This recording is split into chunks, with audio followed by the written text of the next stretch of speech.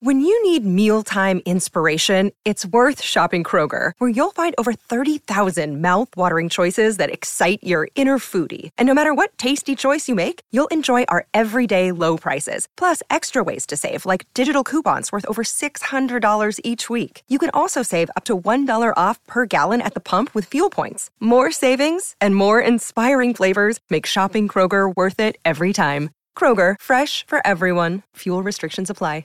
Hello, everybody. Welcome to another Bald Move Prestige podcast. This time we're talking about Forrest Gump, 1994's, I don't know what you call this, feel-good dramedy, historical... Fake biopic. Fake biopic. Yeah. Directed by Robert Zemeckis, who, you know, he's done a lot of shit. Who Framed Roger Rabbit, Back to the Future. Back to the Future. I almost said Breaking Good, but no, Back to the Future. Screenplay by Eric Roth is based on the novel Forrest Gump by Winston Groom. Although, if you've done any research on Forrest Gump, that novel is a very different Forrest Gump than the one we see on screen. It's scored by Alan Silvestri, an experienced composer who did Back to the Future, Who Framed Roger Rabbit, The Polar Express, several Marvel Cinematic Universes, including the main theme of the Avengers and Captain America. It stars Tom Hanks, who I don't think needs any introduction to the Bald Move audience. Also Robin Wright, who was the titular princess from The Princess Bride. She's in Unbreakable, House of Cards. Gary Sinise, who also is in Of Mice and Men, Apollo 13, and The Green Mile with Tom Hanks. Michael T. Williams, rather, who's probably most famous to the Bald Move audience as being Limehouse. Yeah, the benevolent ruler of Noble Hollow from season 3 of Justified onwards. Also Sally Field as Forrest Gump's mother, who's in Steel Magnolias, Mrs. Doubtfire, Soap Dish, etc. And introducing, I think, Haley Joel Osment. If not, it's certainly early work from him. Yeah, I guess he was cast from a Pizza Hut commercial. So I think this is his first ever role. But, you know, he went on to later fame in the Sixth Sense not too long after this film. Jim, I saw Forrest Gump when I was still in high school, and I've talked about this being of one of, like, you know, my baby's first prestige film. It's one of those PG-13 movies that I've always loved Tom Hanks. And he was big in my kind of young film appreciation, and I kind of followed his career and was rarely let down. This is a divisive film amongst people who like film. There's like 50% of people think it's schmaltzy crap. Sure. And there's 50% of people that think this is just like one of the perfect films that's ever made. There's Oscar controversies about it, which I'm sure we'll get into. But what is your experience with with Forrest Gump? What did you think of the movie? So I saw this when I was in my mid-teens, I would say. Probably a few years after it came out. It must have been on... No, I mean, it had to be very close to the time that it came out. But I would have only been 12 when this dropped. So, yeah, maybe I was younger than I remember. But my friends and I all saw it. And I know that because... we have friends, you and I had friends at the time who would quote that movie relentlessly. Love to quote that fucking movie. And like, don't get me wrong, I like the movie. I think I like the quote. I like the movie less after hearing the quotes 150 times every day. Really? Every time I hung out. But, you know, that's just the mode I was in. Because I did that with Princess Bride, too. It was like, I've never seen Princess Bride, but I've been quoted the lines 500 times by every single one of my friends, and I don't feel like I want to watch it now. So, you know, if I have any annoyance with Forrest Gump, it's from that, because I do think that this movie is, I don't know, for a movie that's kind of about floating on the wind a little bit, it's expertly crafted. Mm-hmm. Is that a thing that you would describe Forrest Gump as? I feel like it's pulling all the strings, and I can fucking see it pulling all the strings. And yeah, I don't mind. It's still like really, really good. I think that's like half of the people that hate the movie are aware of the strings being pulled, and because it's playing, you know, short of getting Max Richter out to play piano over some of these scenes, like that's about the most emotionally manipulative. This movie is very emotionally manipulative, but I that's art, you know, like Sure.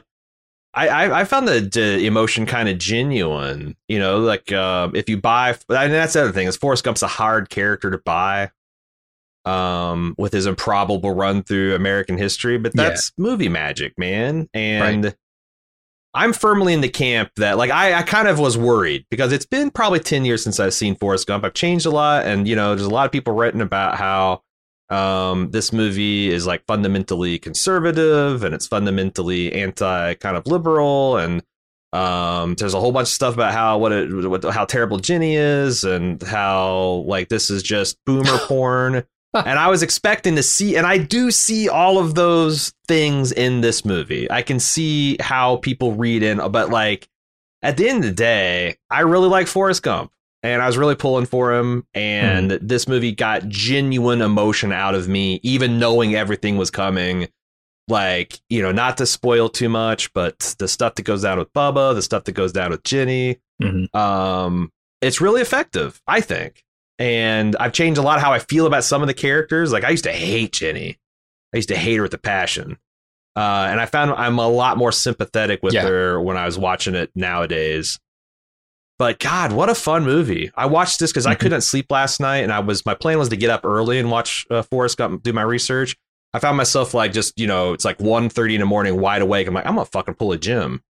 And I was worried about, man, am I going to be like, but like this movie was wrapping up at 5:30 in the morning, me in tears, blubbering a mess. I'm like, nah, seeing this movie at 1 o'clock in the morning does not dampen my enthusiasm for it. No, in fact, I think I'm going to like when we get to the Oscar debate, I think I'm going to be pro Forrest Gump. I think Forrest Gump rightfully won the Oscars, all things considered. And you can make arguments, but because holy shit, it was nominated for a lot of Oscars. That's the other thing is like there's one that's a little shakier, but like Forrest Gump versus Pulp Fiction, people can have their favorites, but like I don't think the one film is heads and shoulders above the other. I agree. I would lean toward Pulp Fiction. I like it more, certainly. It's more savory. Forrest Gump is very sweet. Yeah, for sure. But, you know, I wouldn't say that Forrest Gump like stole the Oscar from out from under like the clear best winner. But right. It's a little complicated with the Shawshank Redemption being in this conversation, because I think that's where the real like if you want to say that a movie got robbed of Forrest Gump, maybe because I think everything that Forrest Gump is trying to do, Shawshank probably does better in a more adult, satisfying fashion. Certainly there's less of that schmaltz, right? Less of that whatever it is over the top of this. There's still a veneer over the top of Shawshank for sure. Oh yeah. That magical realism almost sort of thing, but this here is just that's what this is. Yeah, 100%. But I like it. I think this movie succeeds largely based on the personal charm of Tom Hanks. Like Tom Hanks is so good, and that like it's speaking of magic tricks, like 30 minutes in this film, I kind of forget that it's Tom Hanks. He like just is Forrest Gump, and he's always doing something. He's got this real wiggly kind of energy, and like he's doing just like there's so many scenes like his college coach being beside himself that he took a positive role in the integration of schools, and he's like and Forrest is in the background naked, and the coaches look at him, and he kind of does this little jaunty wave and turn. That's hilarious. I don't know where he came up with that shit, and I guess some of the lines like Hanks improvised, and he really struggled with the accent. But it's a hell of a performance, and it's hard. It's hard to like empathize with Forrest, right? And to like can be not just be like, oh, this is all a bunch of bullshit. This is all a bunch of tall tales. But it all just I don't know. It's something. I think it's Tom Hanks makes this script work. Yeah, I don't know if you would consider Forrest Gump somewhere on a spectrum, or if he's just has a very low IQ or what. But I watching this movie was comparing him with like Dustin Hoffman's performance in Rain Man. And Dustin Hoffman definitely, obviously, is playing an autistic character, but there are a lot of similarities, right? There's like a certain way that Tom Hanks moves in this movie that makes you feel like the thing about this movie is I I don't want the movie to ever make fun of Forrest for his intelligence or lack thereof. And it does at times. Like his football coach is a good example, right? Like, that boy is the stupidest son of a bitch idiot I've ever seen, but boy, can he run. Yeah. That is them making fun of him, but also he's so competent. He's so capable that you never feel bad for Forrest in those moments, right? You feel almost like you people don't understand what this person is capable of. You feel like these people are the stupid ones because they don't see Forrest, right? Yeah, you can't 100%. And the fact that like his mother from an early age built that kind of wall around him to where like, other people like a lot of people want to talk about you, but like don't listen to them. Stupid is as stupid does. Like I don't like Sally Fields in a lot of stuff, but I really thought that she kills it as his mother, and some of the formative experiences he has with Jenny, and the fact that like that's something else about Forrest becomes his character. Like anyone that treats him with any kind of respect or normalcy, he just they have their lifelong loyalty, for better or worse. Yeah. Bubba, Jenny, Lieutenant Dan, his mother. And I don't know. Like I said, Forrest Gump is an essentially just really good guy. And it is weird because you're right. It's like, Rain Man is institutionalized. He probably, I don't know, maybe we talked about that. Like there's a lot of work that he could maybe have some kind of more independence than he does. But Forrest Gump is like the opposite. He's right where like clearly he's impaired, but not to go to the whole Tropic Thunder speech, but the man's a war hero. He's a ping pong champion. Yeah. He started a successful company. Like he's able to function and navigate in the real world. But that's, like I said, I think we need to describe what this movie is, because I imagine a lot of people, we're talking with the millennials and the Zoomers, maybe not have seen this movie, and I don't know what you'll think of it. I don't want you to think about it, because these were films made for our parents and their sensibilities, and it might be a little bit too much, but I like the film. This film is about Forrest Gump. It starts from his early days as a kid.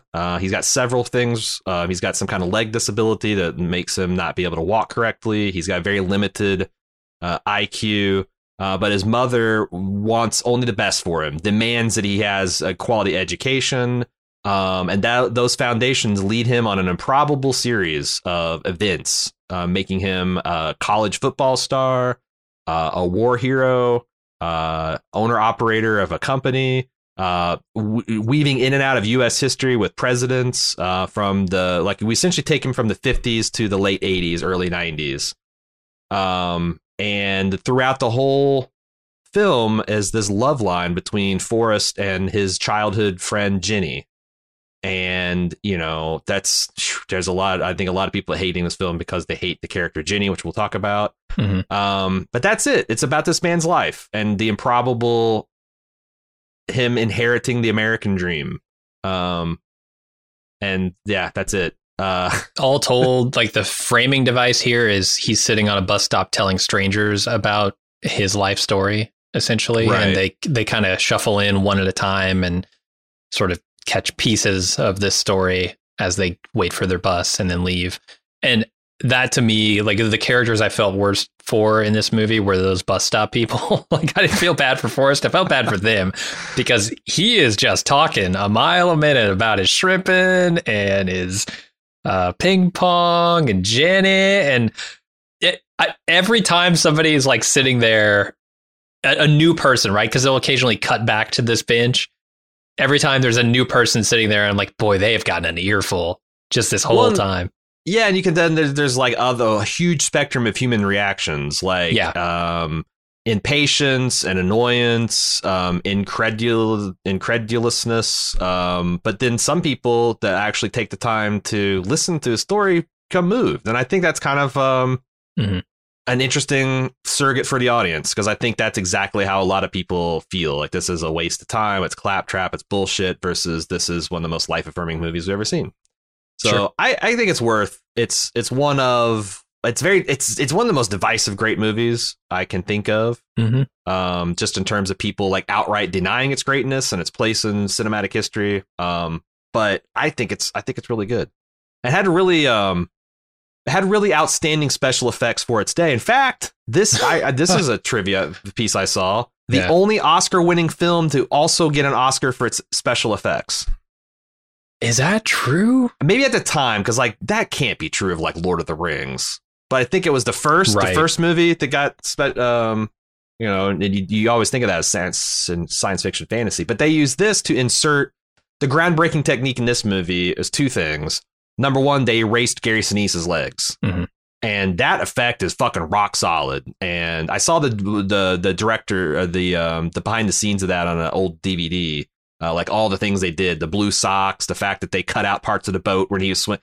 So they built rigs to make his like center of gravity be correct and all that. They built a fancy wheelchair that hid his legs. That shit really holds up. The other thing is they rotoscoped Forrest Gump, Tom Hanks's Forrest Gump, into a bunch of real life historical footage. Yeah. Of, President Kennedy, Johnson, and a lot of people that there's a lot of notice for that. That effect doesn't hold up as well. I agree. Yeah, I couldn't help but notice. Like the voice, the dialogue that they put in there doesn't match up very well to the lip movement that you see. And also, I just think like the compositing isn't perfect. Which is wild because I remember seeing this as a relative child, as a 17-year-old, and thinking, my God, this is amazing. Mm-hmm. How did they do that? And now I look at like, especially Kennedy is like Jib Jab, that old YouTube kind of like, we're just static pictures of face and there's the lips kind of like South Park Canadian style. Like it's borderline that. Yeah, Kennedy was the worst done, but it mostly still works. I don't want to say it's terrible. The thing that I think is shocking because we're talking about awards and stuff that it won, and it did win for effects, best visual effects, which to me is shocking because that year The Mask was in the running. And I think, look, say what you want about the movie The Mask, but I think the effects work in that. They do some very good stylized effects. That movie lives and dies on its effects in a lot of ways, and Jim Carrey being funny, obviously. It's almost Roger Rabbit-esque in how much they're doing the blending between live action and animation. Right, but it's all like 3D computer work, right? This stuff is pretty new in 1994. I mean, Jurassic Park was using it, stuff like that, but not a ton of things had done it super well in a way that was like so stylized that you almost forgot that you were watching computer effects, Right. And Forrest Gump, it was using old school kind of techniques. I mean, rotoscoping had been done in fucking Star Wars 20 plus years ago, right? Right. Or almost 20 years ago. So like, I don't know. That's like the award that it won that I have the biggest complaints about. Shaky special effects award. Yeah. But it was nominated for so many awards. The Academy fucking loved this movie. It was nominated for 13 awards. It won 6 of them, including Best Picture. I can't say like a lot of these weren't earned. I think most of them were. It's the effects one is surprising to me. Mm-hmm. Yeah, I think that the thing is, this was a monster. It made like $700 million worldwide. And this was like, it hit the boomer generation right at the time where they were becoming like adults and having kids and being politicians themselves. And they were like, worrying about what it meant to sell out and, what their values meant. And this is just there's a lot of press written about like how Forrest Gump's kind of dimness is a little bit helps the not exactly whitewashing of U.S. history, but the nostalgic where, you go back to Forrest Gump's childhood and and he's living in Deep South Alabama. He's named after a Confederate soldier who formed the KKK. Yeah. But Forrest is so oblivious to all this that like the first time he deals with racism is when they're trying to integrate Alabama. Like there is no like I saw his articles like try to find a whites only sign in Greenbow, Alabama. Mm-hmm. You're not going to find it. Because again, and it's the way that they cast the 60s and 70s as like a time of like turmoil and confusion instead of like in history, rightfully so. That was there's a lot of crazy shit that needed to stop happening in our country, both domestically and abroad. And this was like a much needed course correction. It's kind of weird in 94 to still pick. It's like, oh, and but that's how you feel about, I guess, what baggage you're taking into the film. Mm-hmm. Another day is here, and you're ready for it. What to wear? Check. Breakfast, lunch, and dinner? Check. Planning for what's next and how to save for it? That's where Bank of America can help. For your financial to-dos, Bank of America has experts ready to help get you closer to your goals. Get started at one of our local financial centers or 24/7 in our mobile banking app. Find a location near you at bankofamerica.com/talktous. What would you like the power to do? Mobile banking requires downloading the app and is only available for select devices. Message and data rates may apply. Bank of America N.A., member FDIC. Do we want to talk about, because there was some of the all-time great alternative casting? I don't know about this. Okay. The original choice to play Forrest Gump, John Travolta. What, he passed for Pulp Fiction? He probably passed for like fucking, what's that, Michael, where he plays the angel, or what's the one where he, Phenomenon? I don't know what he was doing. I mean, he passed it for Pulp Fiction. So, like, hard to say that that was a bad career move for him. But, like, I can't see it. I can't He's got a big, stupid face, but not in the same way. Right? No, I'm seeing, like, Welcome Back Kotter kind of stupid idiot. And I don't think it works as well as the Greenbow, Alabama type of get that guy. I don't know. Yeah. Bill Murray, second choice. Oof. I don't know, man. Look, I'm not going to say Tom Hanks isn't funny because I know he's done a lot of comedy, but very funny, man. Just seeing Bill Murray on screen starts to make me chuckle. I don't know if I could have gotten through this movie taking him as seriously. Plus, there's always a little bit of cynicism. Yeah. And like innocence, it just doesn't come through in his face. Yeah. And then find the same vein, Chevy Chase. No. And finally, Sean Penn was in the list before Forrest Gump. Of course, he tried to recapture that Oscar gold with going full R word. And what was it? I Am Sam. I forget what that film was. Yeah, he took a couple runs. He did Milk too, which I think was another Oscar attempt. Yeah, he actually got somewhere with that. Did he? Do you think? I think Sean Penn, out of all this list, could have probably done an interesting Forrest Gump. Yeah, compared to the other two, certainly he's a second choice. Let's go talk about directors. First choice for the studio for directing, Terry Gilliam. No, what? Yeah, right. Time Bandits, Munchausen, Terry Gilliam. Yeah, Fear and Loathing. No. Don't, again, there's the cynicism. Like but I don't know, because I guess the original book was more of that. What Forrest Gump had more of an edge. Okay. But yeah, I can't imagine Terry Gilliam version of Forrest Gump. And then Barry Sonnenfeld was also attached, but ended up directing Addams Family Values, which again, not exactly a misstep. Sure. David Alan Grier, Ice Cube, Dave Chappelle, all were gentlemen considered before Michael T. Williams to play Bubba. Ice Cube passed because he didn't want to play an idiot. Chappelle thought the movie would bomb. I would love to see an alternate history of Dave Chappelle as Bubba, but like Michael T. kills it. Yeah, he does. It's almost as iconic as Forrest in a lot of ways. I know they're similar characters. And it's very similar transformational, because you watch that and then you see his later work in like Con Air, like I said, season 3 of Justified. They're not the same person, man. It's wild. Well, I was going to say, just speaking of Con Air, Dave Chappelle's in that, and he plays, kind of Dave Chappelle in that. Right. I don't know that I see him as Bubba, but okay. And final alternate casting for Ginny, Jodie Foster, Nicole Kidman, and Demi Moore all considered before Robin Wright. I think Jodie Foster would have been a really good Ginny. The other two, I'm not sure about. I think Demi Moore, maybe. She's a good actor for sure. Mm-hmm. And Nicole Kidman is too. It's just I just don't see her as Ginny. I don't see it either. But I didn't know who Robin Wright was at this time because I had not seen Princess Bride. Mm-hmm. I didn't realize I had seen Princess Bride, and I had no idea that because she is a lot different in this role. Yeah. She's a lot harder, more, rough spun and world weary. Like I said, I did not associate. So like I found out years later that it was Princess Buttercup. I'm like, what?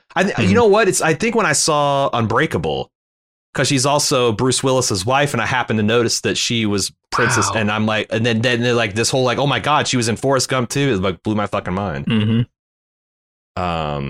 But what do you want to talk about? What are some things you want to steer this? Talking about Tom Hanks as Forrest Gump and how good he is and perfect for that role. Do you want to talk about Robin Wright? I know you said that a lot of people don't like her in this movie as Jenny. Don't like Jenny.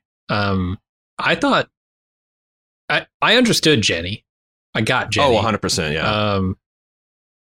She is a character who is trying to figure out a life that has been very rough, and she doesn't have anyone there for her like Forrest did to point her in the right direction. And so she is just going off ping-ponging all over the place or pinballing all over the place, trying to figure something out.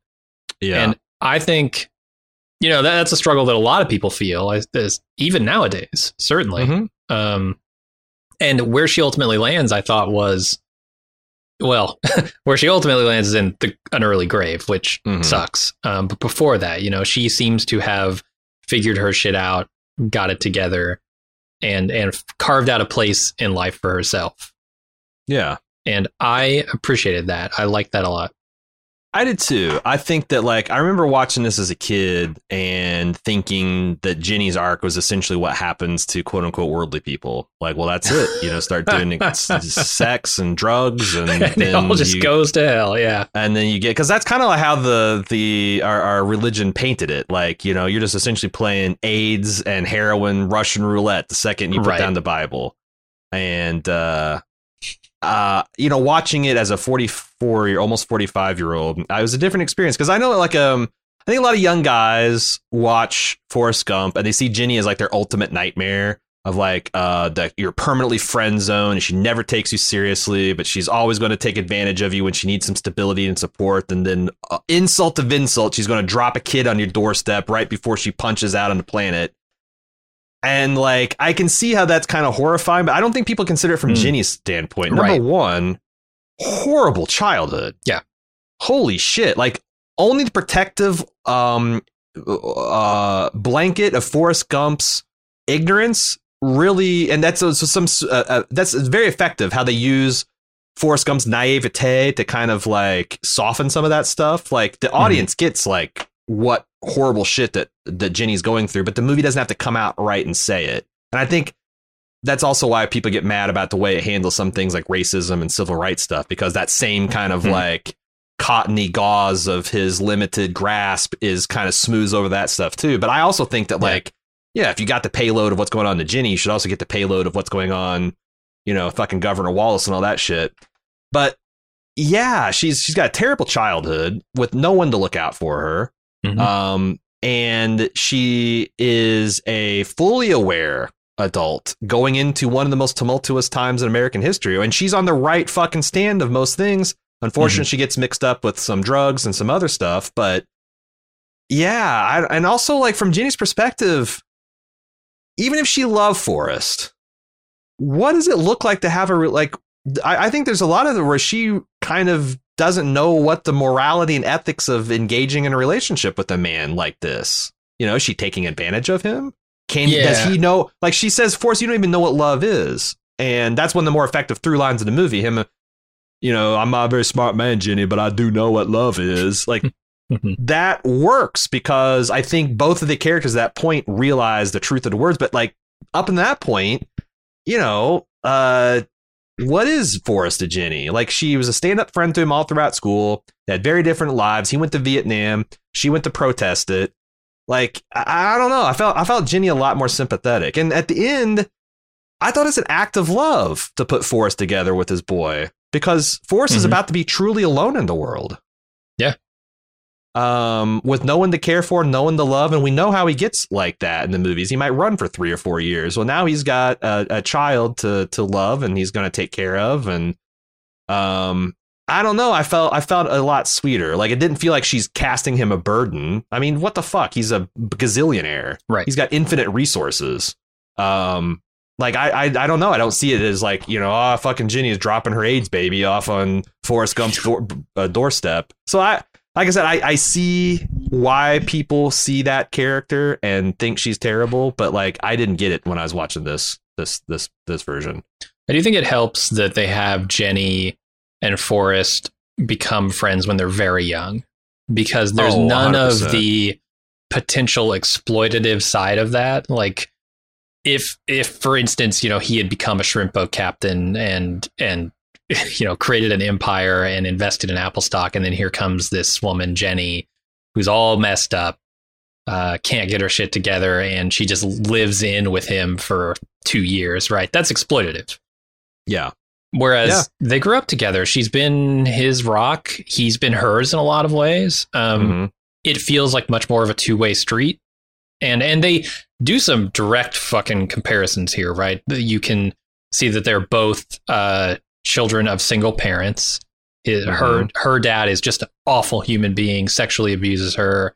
He's the worst. His mother died when she was 5, so there's nothing to kind of shield her from that. Right. Whereas Forrest has a mirrored experience where he's also the child of a single parent, but it's his mother, and she is extremely supportive, right? She's giving him as much. She's doing things to degrade herself, essentially, sleeping with fucking Bernard from Lost, the principal in this school, right. to give him the best life that she can. And those two experiences are similar but so different. And I think the movie does a really good job of contrasting those two things and how they've been set off in different directions on their life path by the childhood that they had.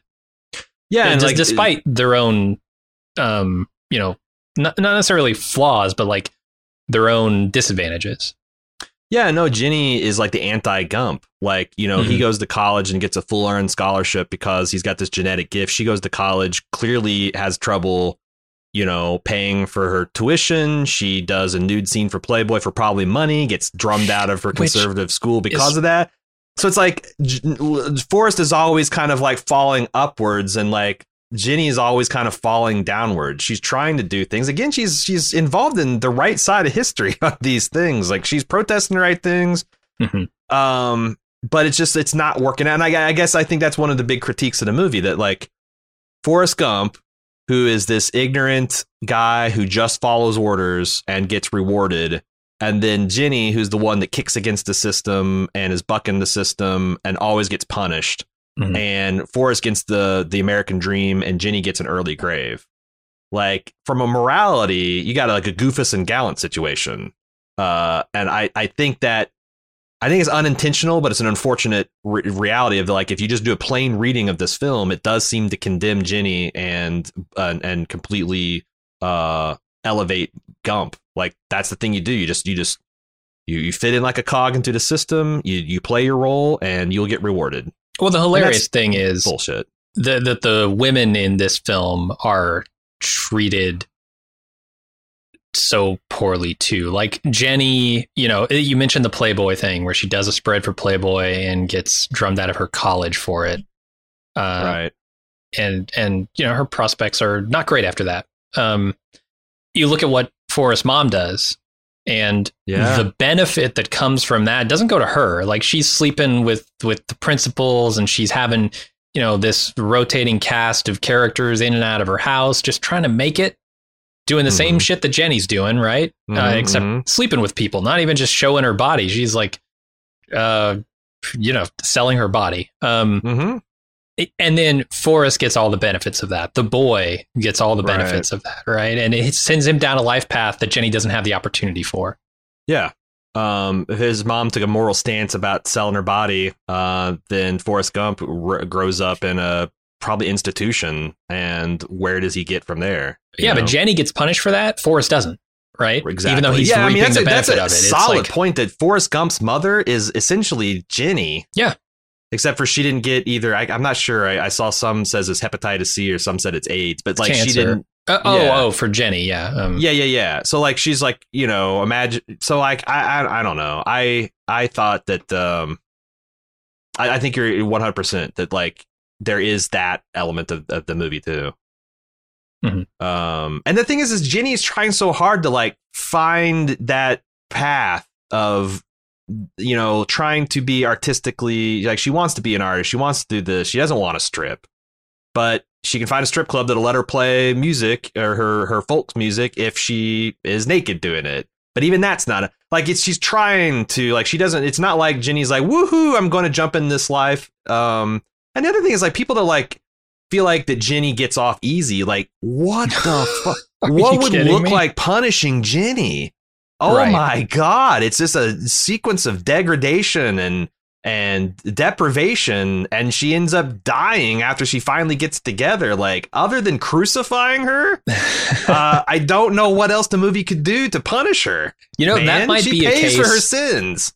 She absolutely does. I think this is a case of the movie going overboard to not to kind of gloss over all these horrible details. Because like, if you look at the two women who are important in Forrest's life, they both die prematurely of diseases, right? His mother dies of cancer. Jenny dies of either AIDS or hepatitis C, depending on whether you want to believe the Gump and Company sequel novel to this thing. But they don't show the decline, right? All they do is they say, hey, Forrest, I'm sick. They lay in bed for 5 minutes and then they're dead.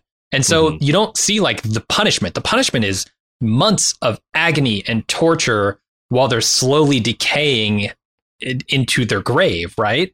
And Forrest is sitting bedside feeding her toast that she can't fucking eat because she's too sick to her stomach and she's too weak to lift the fucking teacup. Like, they don't show you that part of it. This is the glossiness of this movie, the schmaltz of this movie that covers all of the true realities that you would see in a situation like that. But even you're right. But what they do show, her almost killing herself after a drug binge, her being physically assaulted by her fellow protesters and the men in her life, her getting drinks thrown in her face and called a whore at her job. Like, I was like, even without showing her dying of extended AIDS montage, it's pretty rough. They treat Jenny pretty rough. Yeah, I mean, I agree. She's clearly tortured. But that I understand. I get it.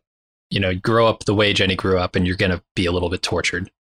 I thought there's the other thing I always, when I'm, now that I'm living in the 2020s, and I see how kind of divided and tumultuous the times are. And then I look at anything that's in the 60s and 70s. The thing that drops out is like, we're not the assassination of political figure stage.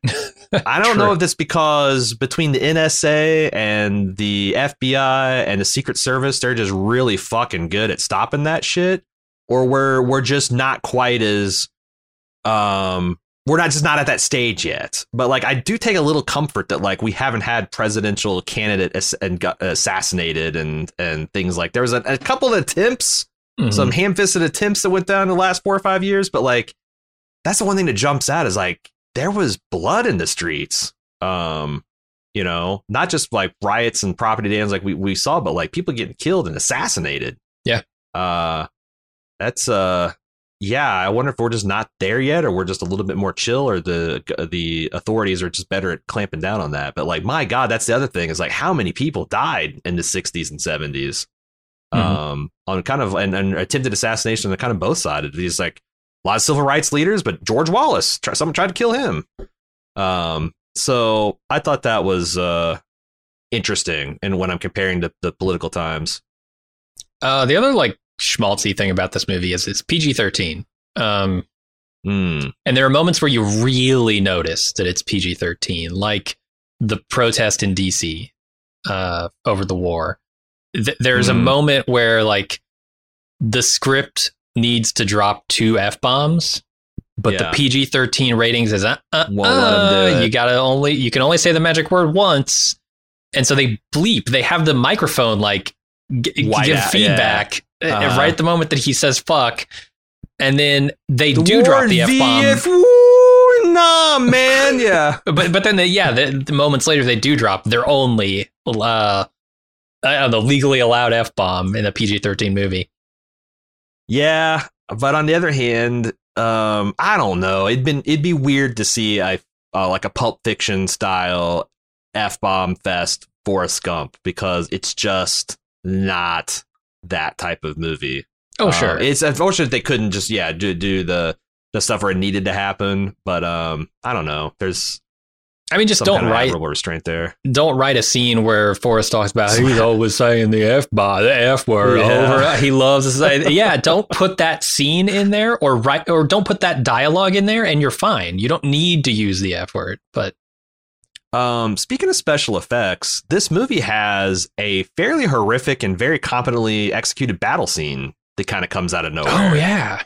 Like I always forget about like how intense this shit is, and and in doing some research, it's been consistently praised by Vietnam vets as like that's exactly how it was. Like you never see the enemy; it's just all of a sudden bullets and shit start happening, and it's you can't see what's happening. Mm-hmm. Forrest's heroics. I thought that stuff was all very compelling, and the fact that like Forrest isn't doing this for glory or fame or even for anything. He's literally doing it for Bubba. Mm-hmm. He gets a Medal of Honor because other wounded vets keep interrupting his quest to save Bubba. But also like I remember sitting here watching this movie, and the movie was kind of like, had some pathos and there was a lot of funny moments. But when you get to the like Bubba dying in Forrest's arms, that's a really fucking moment. Yeah. And it affects the person he's telling it to in the park bench. But like last night at 3 o'clock in the morning, that was the first part in the movie where I started shedding tears. And I don't know, because it's also like it's even more sad because Gump has got like a limited ability to express it. Like I felt like I don't know, like it's something more poignant to his and that's all I got to say about that. Whenever there's something too painful, that's almost better than him just losing his shit like an Academy Award actor he is, which he does later. He gets there with Ginny over her grave. But like, God, what a fucking sequence that kind of this movie has no business pulling this sequence off as well as it does. I guess. Yeah, what I'm saying. And that's got to be part of why it won the effects stuff too, because there are a couple of like bombing scenes that are really good. I don't think they actually shot napalm rockets at Tom Hanks' ass that he narrowly avoided, but holy fuck, it looks like he does. Yeah. That scene of him running from the nape coming at him, and they filmed this shit in South Carolina. They planted like 50 palm trees in a valley in South Carolina. It's Viet fucking, and I thought, I'm like, wow, this place actually went to like Laos or Cambodia or Vietnam, because it looks really, really legit. The camp scene where you're meeting Lieutenant Dan for the first time, and there's like all those choppers in the background, like that shit looks like Apocalypse Now. Yeah. In the middle of this Forrest Gump movie. Before we move on from the Vietnam era, I did not know this until I researched the film, but apparently Tom Hanks, they scripted the lines that he said when the military guy like unplugged the PA, and it, like, he said something. That's the great thing about the movie. Like, Forrest Gump's going to say something profound and moving about Vietnam, but none of us can hear it. Did you see this? What Tom Hanks said the actual lines were? No, I'm super curious. It's sometimes when people go to Vietnam, they go home to their mamas without any legs. Sometimes they don't go home at all. That's a bad thing. That's all I have to say about that. Wow. That's what he said. He said it all, man. I mean, for Gump, that's good. That's good. It's true. Yeah.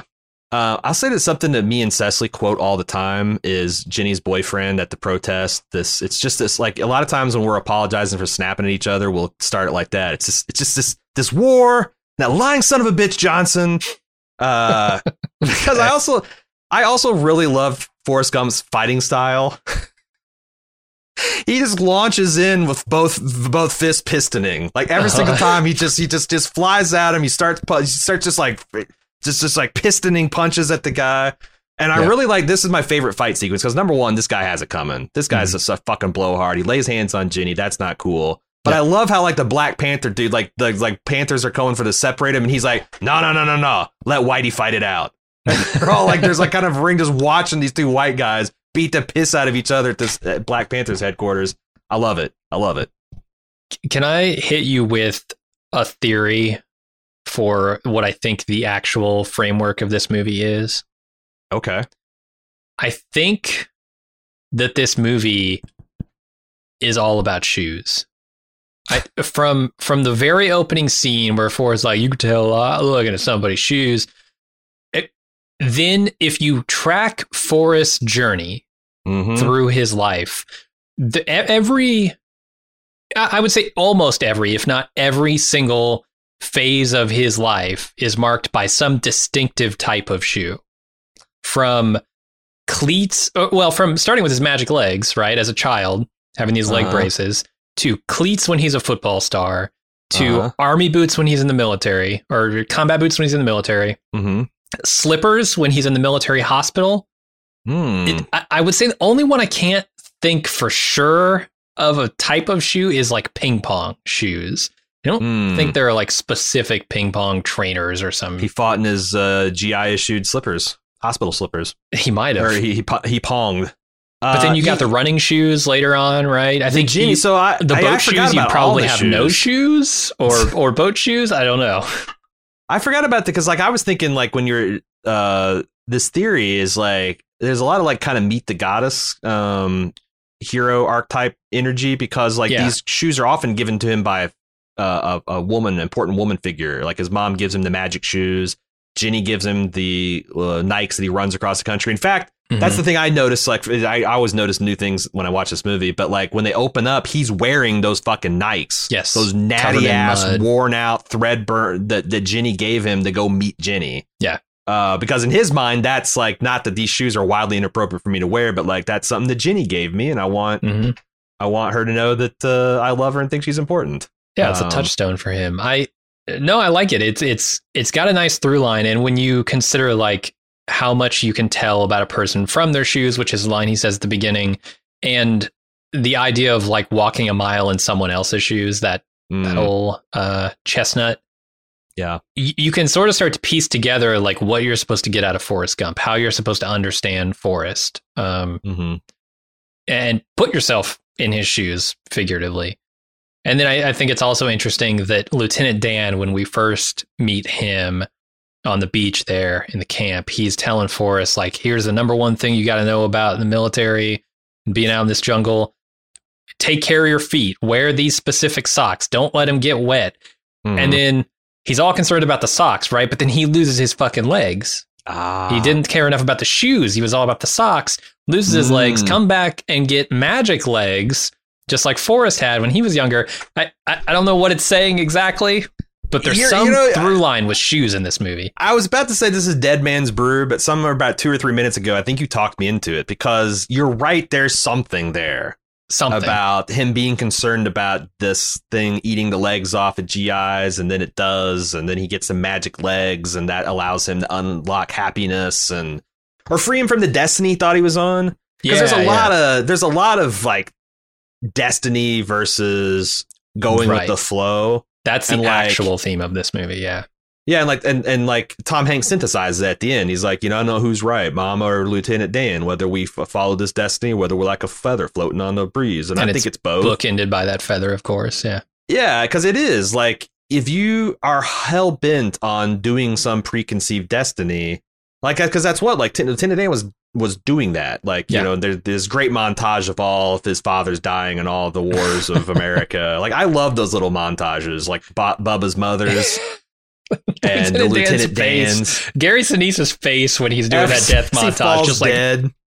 Yeah, the way he's really laying there dead with his eyes bulged out. It's great. It's really fun and just flopping like he just got shot through the heart and is dying in his ditch in Verdun or whatever. But like until he was physically unable to carry out that destiny, then he started going with the flow and like, I guess I'll do this damn shrimp boat and I'll do this. And he led to himself having there is something that like you can't surrender to fate or destiny, but also it has its place to play. And I thought it's great symbolism because like the feather is soaring and it's going and it lands on some guy's shoulder, but he brushes it off and it finally lands at Forrest and he's the one that picks it up and does something with it. And so I think it's all like, movie cinematic storytelling 101, but I think that stuff really works because it is both. It does. Like, you have to have a plan, but also you have to be prepared to take life's when a feather is in front of you, you got to grab it and pick it up. Mm-hmm. The other thing that strikes me about those early scenes, specifically that opening scene where the feather lands on him and puts it in his book and he starts talking on the park bench, the suit he's wearing. I don't know how they made such an ugly, ill-fitting suit so iconic. Because when I see like a light cream color suit now of this style, I think of Forrest Gump. Mm-hmm. They made something I didn't notice. They pointed. One of the articles I read pointed this out that like every time they do a time jump, they always center it on Tom Hanks wearing kind of like some kind of cream colored outfit with that checkered blue periwinkle shirt. Like when he's a little boy, when he goes to when he's goes to high school football, when he goes, every single time they recenter him in that outfit, and then they add a coat to it. I thought that was kind of a neat. But you're right, it is iconic, and it's only something like Forrest Gump can pull off.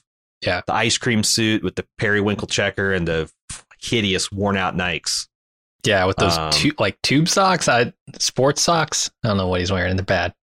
Speaking, I want to talk a little bit more about Gary Sinise because, like, he is doing such a great performance in this. You know, he got an Oscar nomination, but it's not just like the bulging, but like there's a couple of like his line readings where like he's up legless in the crow's nest, and he's like, "That's where we'll find Shrimp, my boy." Ha ha! And there's a lot of things where like I think would come across as shitty. When he's kind of like making fun of Forrest, or he's trying to joke with Forrest and Forrest is too dumb to get the joke, so he has to explain it. There's a fine line he's walking between being mean to Forrest and because we talked about this before. We had a Forrest Gump in our friend circle. Yeah. And it's always it was sometimes hard to walk the line between valuing their friendship and their humanity and also just how fucking annoying they could be with their handicaps. Especially as a young man, as a kid. We were teenagers dealing with this, you know. But I thought that like it is a deft touch that he had with those lines, like on the dock where he, you know, is talking about getting his sea legs, and Forrest Gump's like, "But you don't got," and he's like, "I know, idiot." But just like and I think part of it is like when he's at his low point and he sticks up for Forrest. Mm-hmm. You know, I don't know. And part of it is the fact that you understand his anger, right? You understand, like they make Lieutenant Dan a very sympathetic character in his own right, and is sympathetic in his anger. And I think you understand that it's not directed at Forrest. It's directed at the universe. It's directed at his missed destiny. Yeah, God. Sometimes very literally directed at God. That scene of this storm so and cursing God, it's and then him swimming in the calm. What a great scene. Yeah. So you don't feel like he's punching at Forrest. He's punching at everything else. Yeah.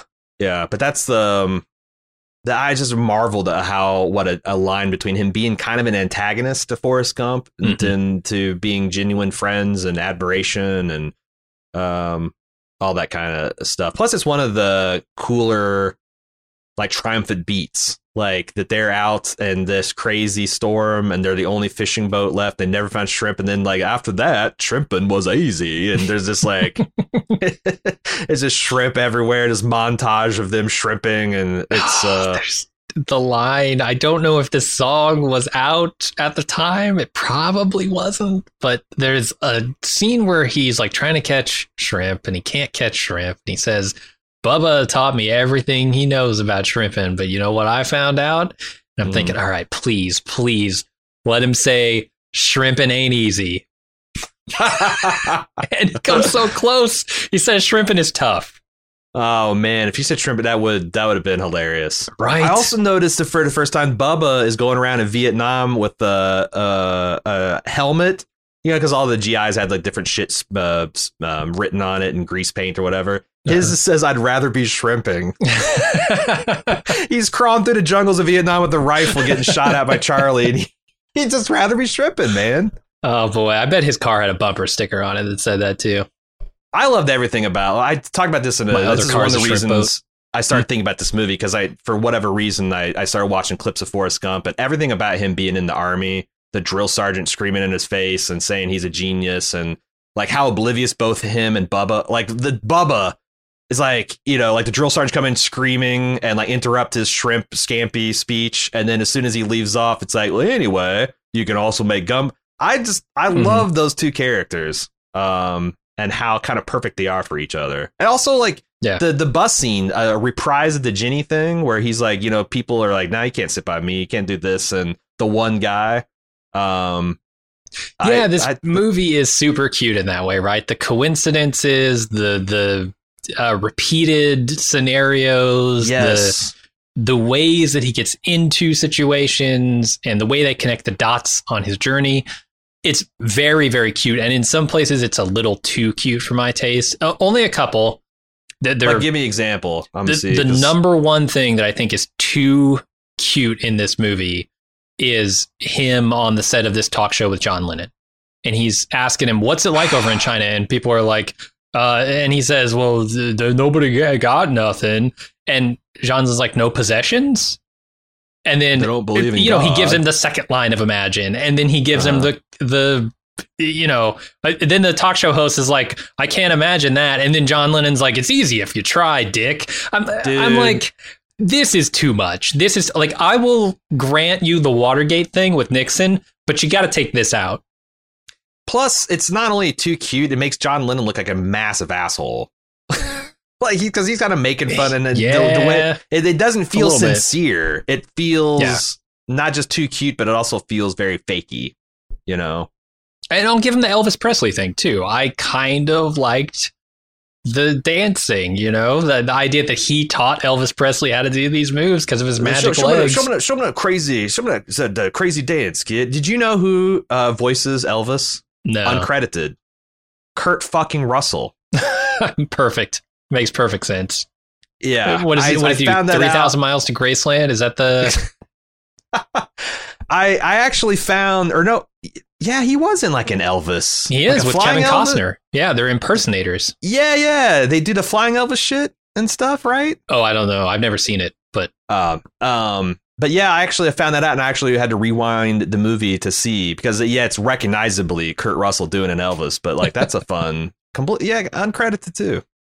The other thing that struck me in watching this is the running montage. That's like a triumphal note in the movie, but like watching it now, knowing I know about mental health or whatever, like it's kind of sad because he is, I don't know if it's maladaptive or not, but he's literally running from his troubles and his grief. And he says he puts the past behind, but I don't even know what that means in this context. And also for you Ginny haters, I will say that like I remember clearly how engaged and grossed I was when, you know, him and Ginny have that little renaissance and they go, you know, it seems like they're going to make it. And then she just like they have the scene where they have sex, and then it cut to the next morning and she's walking to a taxi cab. I remember fucking gasping at the audacity of this, of that when I first saw it, like how fucking brutal. But I noticed this time, like when the taxi driver is like, hey, what are you running from? She's like, I'm not running. I think she means that she's trying to do what's best for Forrest. She is, and it all makes sense to me once, you know, the movie catches up with itself on the park bench and he goes to visit her and see his child, little Forrest. It all starts to make sense. She tells Forrest, like, I was so messed up. Because I had questions like, why won't Jenny marry him? It doesn't seem like this is a bad thing for either of them. They both kind of want it. But she explains it as she was so messed up. She didn't feel, A, that she was worthy of love, and especially the type of unconditional love that Forrest is showing her. And B, she doesn't want to have Forrest tied to what she views as a very flawed person herself. So it's kind of like a selfless thing she's also doing, even though it might hurt Forrest in the moment. For the long run, she thinks that's a better option for him. And I don't know how to feel about that, but I do understand her reasoning in that moment.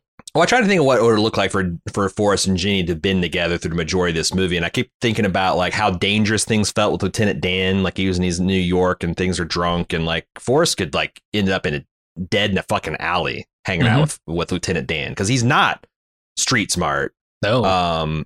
And like I'm thinking the same thing of like what would have been like for Forrest to hang around the protest culture of the 60s and the drug stuff, and it's like it probably wouldn't have been good. So it's not only does she just feel absolutely unworthy of love, and even, you know, when she says you don't know what love is, she could just as easily be talking about herself. Yeah. So, yeah, I felt like she was trying to protect Forrest in that moment because she just wasn't ready. She still hated herself enough that she knew that this was going to be something that she saw some demons to work out, I guess. And I think when she says I'm not running, she means that she's going to face those demons, right? She's going to get her shit together for real this time, you know, not follow some leaf floating on the wind that turns out to be a heroin needle or whatever. Right. This time. Right. And she goes out and she does that, right? She goes to Savannah. Is it Savannah, Georgia? And I don't know. Kind of creates a life for herself. Oh, yeah, I guess that's where the square is. I'm not sure if that's literally supposed to be, but yeah. And like I said, the last 15 minutes of this film are just such an emotionally charged payload to deliver, because you've got these, you know, they get married and that's sweet, and he meets his son, which is fucking Haley Joel Osment, and he's so good and he's so sweet and he's so great at playing, and they do a lot of things, because I saw a couple cynical takes that like Ginny got a love baby and then saddled Forrest with it, and I'm like, I think the movie's pretty clear that this is Forrest's kid. Like, you know, I don't know why Forrest is limited, whether it's genetic or whether it's like he got knocked in the head as a kid or whatever. But like, I think it's pretty shitty to say a guy like Forrest can't have a normal child. And the way they do, like the fact that their body language is the same, like when they sit down to watch cartoons, or like when they're fishing and they both cock their head in the same way. I completely reject a theory that Ginny, you know, just gave him some random love child, like some fucking cuckoo, and said, raise this bastard child for me. I don't think that's what the movie is trying to say. That's a little. No, you have to hate Jenny from the get-go to think that in this movie. Yeah. To think that she would lie to him. I don't know where you get the idea that she would lie to Forrest, because she hasn't done it. I'm not saying she doesn't do things to hurt Forrest. For sure she does. Hurts him so bad he runs for 4 fucking years. And as a person who's run a bit in my life, it's not fun.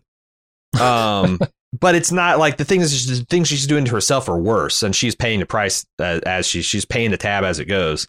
But like that last, like the transitions that they get on some of these movies, in this movie, like the break of rain instantly going into the vicious battle, Ginny laying in bed and Forrest is talking this beautiful moment about all the times he thought about her while he's running, and you know, in Vietnam, how it could be beautiful, and the mountain lakes and the desert sunrises. And then out of nowhere, you died on a Saturday morning. And then I can't handle everything that happens from that, from you died on a Saturday morning until a young Forrest gets on the fucking bus, because it's just too sad and too sweet. The problem with that died on a Saturday morning thing is apparently the date on the tombstone is not a Saturday. It's like a Wednesday or some shit. Yeah. Zemeckis, crack a Farmer's Almanac, man. Right? Come on. Right? Disappointing. That sucks. Well, maybe Forrest forgot to update his calendar, you know, little details. He struggles with that kind of stuff. Sure. This movie also has an excellent soundtrack. My God. An amazing amount of like incredibly popular music. Like it has 4 or 5 Doors songs in it, and 3 of them are like jammed into 20 seconds as a back-to-back montage thing. Yeah. They spent some money on this movie. They spent like $55 million on a movie that essentially like has a big scene, right? Yeah. Maybe 2. The shrimp boat stuff is pretty big, but the rest of it is just all location locally. shots. That definitely, because I thought, I was like, man, they went to Vietnam or something like that. But yeah, that helps. They did spend, and also, did you know that Tom Hanks did this movie for 0 money? Right, that's the other big budget boost, right? He did it on points alone and made some money. Yeah, I think he pocketed $20 million for the picture, which is probably more than they would have paid him outright. And God knows what it's up to now, because like Forrest Gump has not become less popular. Although I will say that it has, honestly. I feel like Forrest Gump has kind of dropped off the popular consciousness. Yeah, they in a way re-released that, this like, movie a few times, and it didn't make much in the theaters when they re-released it. it's weird because like Pulp Fiction and especially I feel like Shawshank Redemption is something that everyone discovers is like, oh my God, this fucking movie. But Forrest Gump seems to be diminishing, and maybe it is like you had to see it at a particular time to where before like you get too cynical or something, so you can still remember what it felt like. Because like, yeah, I don't know how I'd feel if I watched this movie for the first time now. Because I clearly remember how experience. I felt it, and I was a much more conservative person the first time I saw this too. What else do we want to talk about here? There's really like two more things that I want to talk about. First of all, there's one big topic, the Oscars.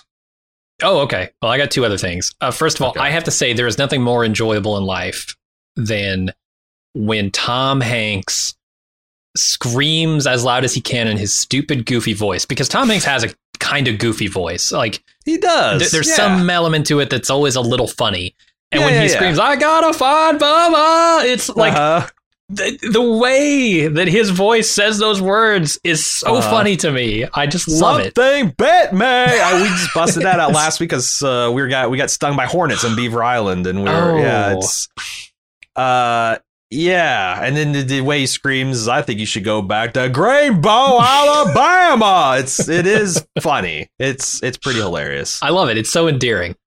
Also, I love the first impression of the Lieutenant Dan, where he's, the boys are like, you guys are from Alabama, and he surmises some stuff, and then he goes like, anyway, Arkansas, huh? Well, Little Rock's a fine town. Like, he didn't listen to these guys at all. Nothing. Just everything went over his head. I thought that was really funny. And then the last bit of like trivia I have, the Bubba Gump Shrimp Company is a real thing in real life. And people probably know this. Mm-hmm. And I guess I didn't realize that this was essentially whole cloth created by Paramount Pictures 2 years after this movie came out. It's a theme concept restaurant. Yeah. They approached some other restaurant conglomerate or whatever, or company, and said, hey, come up with a pitch for Bubba Gump Shrimp Company. And they did. And over the course of 2 years, they rolled it out, and it's now like a national chain. I'm kind of, am I surprised? Am I surprised at anything that happens in America? Yeah. Why does that surprise you? I don't know. Because I just doesn't happen more often. Maybe their food is really good. I don't know. I've never been to one. Do people go to restaurants simply because do people return to Hard Rock Cafe after they've been to a Hard Rock Cafe? That's a good question, because Hard Rock Cafe is kind of shitty. It's just a gimmick. lot of these concepts, like that's Planet all Hollywood, they did I think maybe Bubba Gump is the one that survived, because I've still seen, there was one in Vegas last time I was there. I've seen them. I've actually been to a Bubba Gump. It was nothing special to write home about. Right? It's very, I'd probably rather go to Joe's Crab Shack. I don't know. Well, I don't know about that. I mean, that's the thing. Like I've never been to the casual seafood dining, you've got Red Lobster, Joe's Crab Shack, and Bubba Gump. Like, they're all all kind of bad. Long John Silver's for fast food, seafood. Yeah. But I'm actually surprised this happened, because while you're talking about this, I'm thinking like, Pixar could have done a Pizza Planet. Sure, Toy Story stuff. Yeah. Oh, one other random thought I had looking at my notes is like, they did a really good job of casting Kid Forrest Gump. That's a tough role for a kid to play, and he crushes it. Like, some of the things he does so good, like making fun of the principal, fucking his mom, the slow mo, like his dawning realization that he's fast as the leg braces are kicking off of him, the way the kid promotes that. Yeah. It's so fucking good. Him and the young Jenny both are carrying a lot of the fucking movie weight. And I feel like these aren't mentioned as some of the all-time great child performances. I don't think either one of these went on and did much of anything, but it's like young Forrest doesn't have a lot of lines, so maybe that's why. Could be. He's just kind of meant to sit there, but he emotes really, really well. And like I said, does some things. Like, I think this is a hard nuanced thing to do. I mean, I guess like the first 3 days of footage they had to throw away because Tom Hanks was so bad. Struggling with the accent, struggling with the cadence, struggling with the mannerisms. And they just essentially, like, after it clicked, and Zemeckis is like, let's let's just not use any of these first 3 days because it's just such a that's a hard role for two kids to play, and they did a great job. Let's talk about Oscar history. Okay. Was this like the 67th Oscars? But the big controversy is 1994. Forrest Gump went against Pulp Fiction and Shawshank Redemption and cleaned up. And a lot of people sense that's one of the big snubs. Like, how does this manufactured pop culture bullshit beat these wildly original? And I guess I don't know. I think whether you like Pulp Fiction or Forrest Gump is a little bit like, do you like savory or sweet? Do you like salty? Yeah, very different movies. They're very different movies, but I'm a little bit more sympathetic to the Shawshank Redemption, because there's a lot of that movie has the same amount of heart, if not more. It's a much more adult story. It's much more, tells unflinching things about society and whatnot. I think it's a clearly better film. I don't know if I can say the same about Pulp Fiction versus Forrest Gump. I might think, and they're both kind of equally fun in their way too. But Pulp Fiction doesn't have the heart, nearly the heart that Forrest Gump's got. No, God, it's not meant to. Yeah, I guess if I were to pick Forrest Gump for Shawshank, I'd probably pick Shawshank, because they are, like you said, similar. But yeah, it's a tough one, because of all those, it's very easy in retrospect to look back and say, hey, Pulp Fiction is like definitive movie here. This is like a milestone in movie making. Whereas Shawshank and Forrest Gump, I don't think are. I think like they're a very specific thing, and they do it exceptionally well, but they didn't change filmmaking, whereas I feel like Quentin Tarantino did in a lot of ways with Pulp Fiction. Yeah, and like I was going down some of the individual awards and achievements too, and some of these are questionable too, like best adapted screenplay. Forrest Gump, for essentially just taking the core idea of Groom's Forrest Gump and just completely changing it, versus the Shawshank Redemption adapted by from Stephen King's Rita Hayworth in the Shawshank Redemption.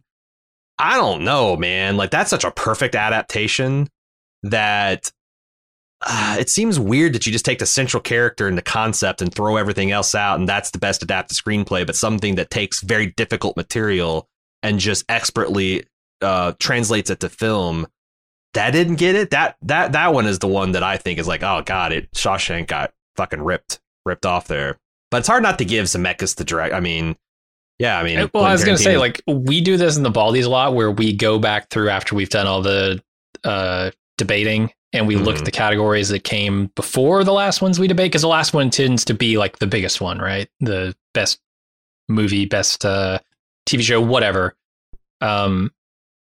And you go back and you look at all the other awards you just gave out, and you say, does that stand up to what we just did in the bigger category? Like, once you give Forrest Gump the best picture of the year, it's hard not to then go back and say, well, it also has to be the best adaptation, right? Yeah. If this is the definitive number one thing that happened this year in cinema, how can we say it's not also the best of every category that is nominating quality of an overall thing?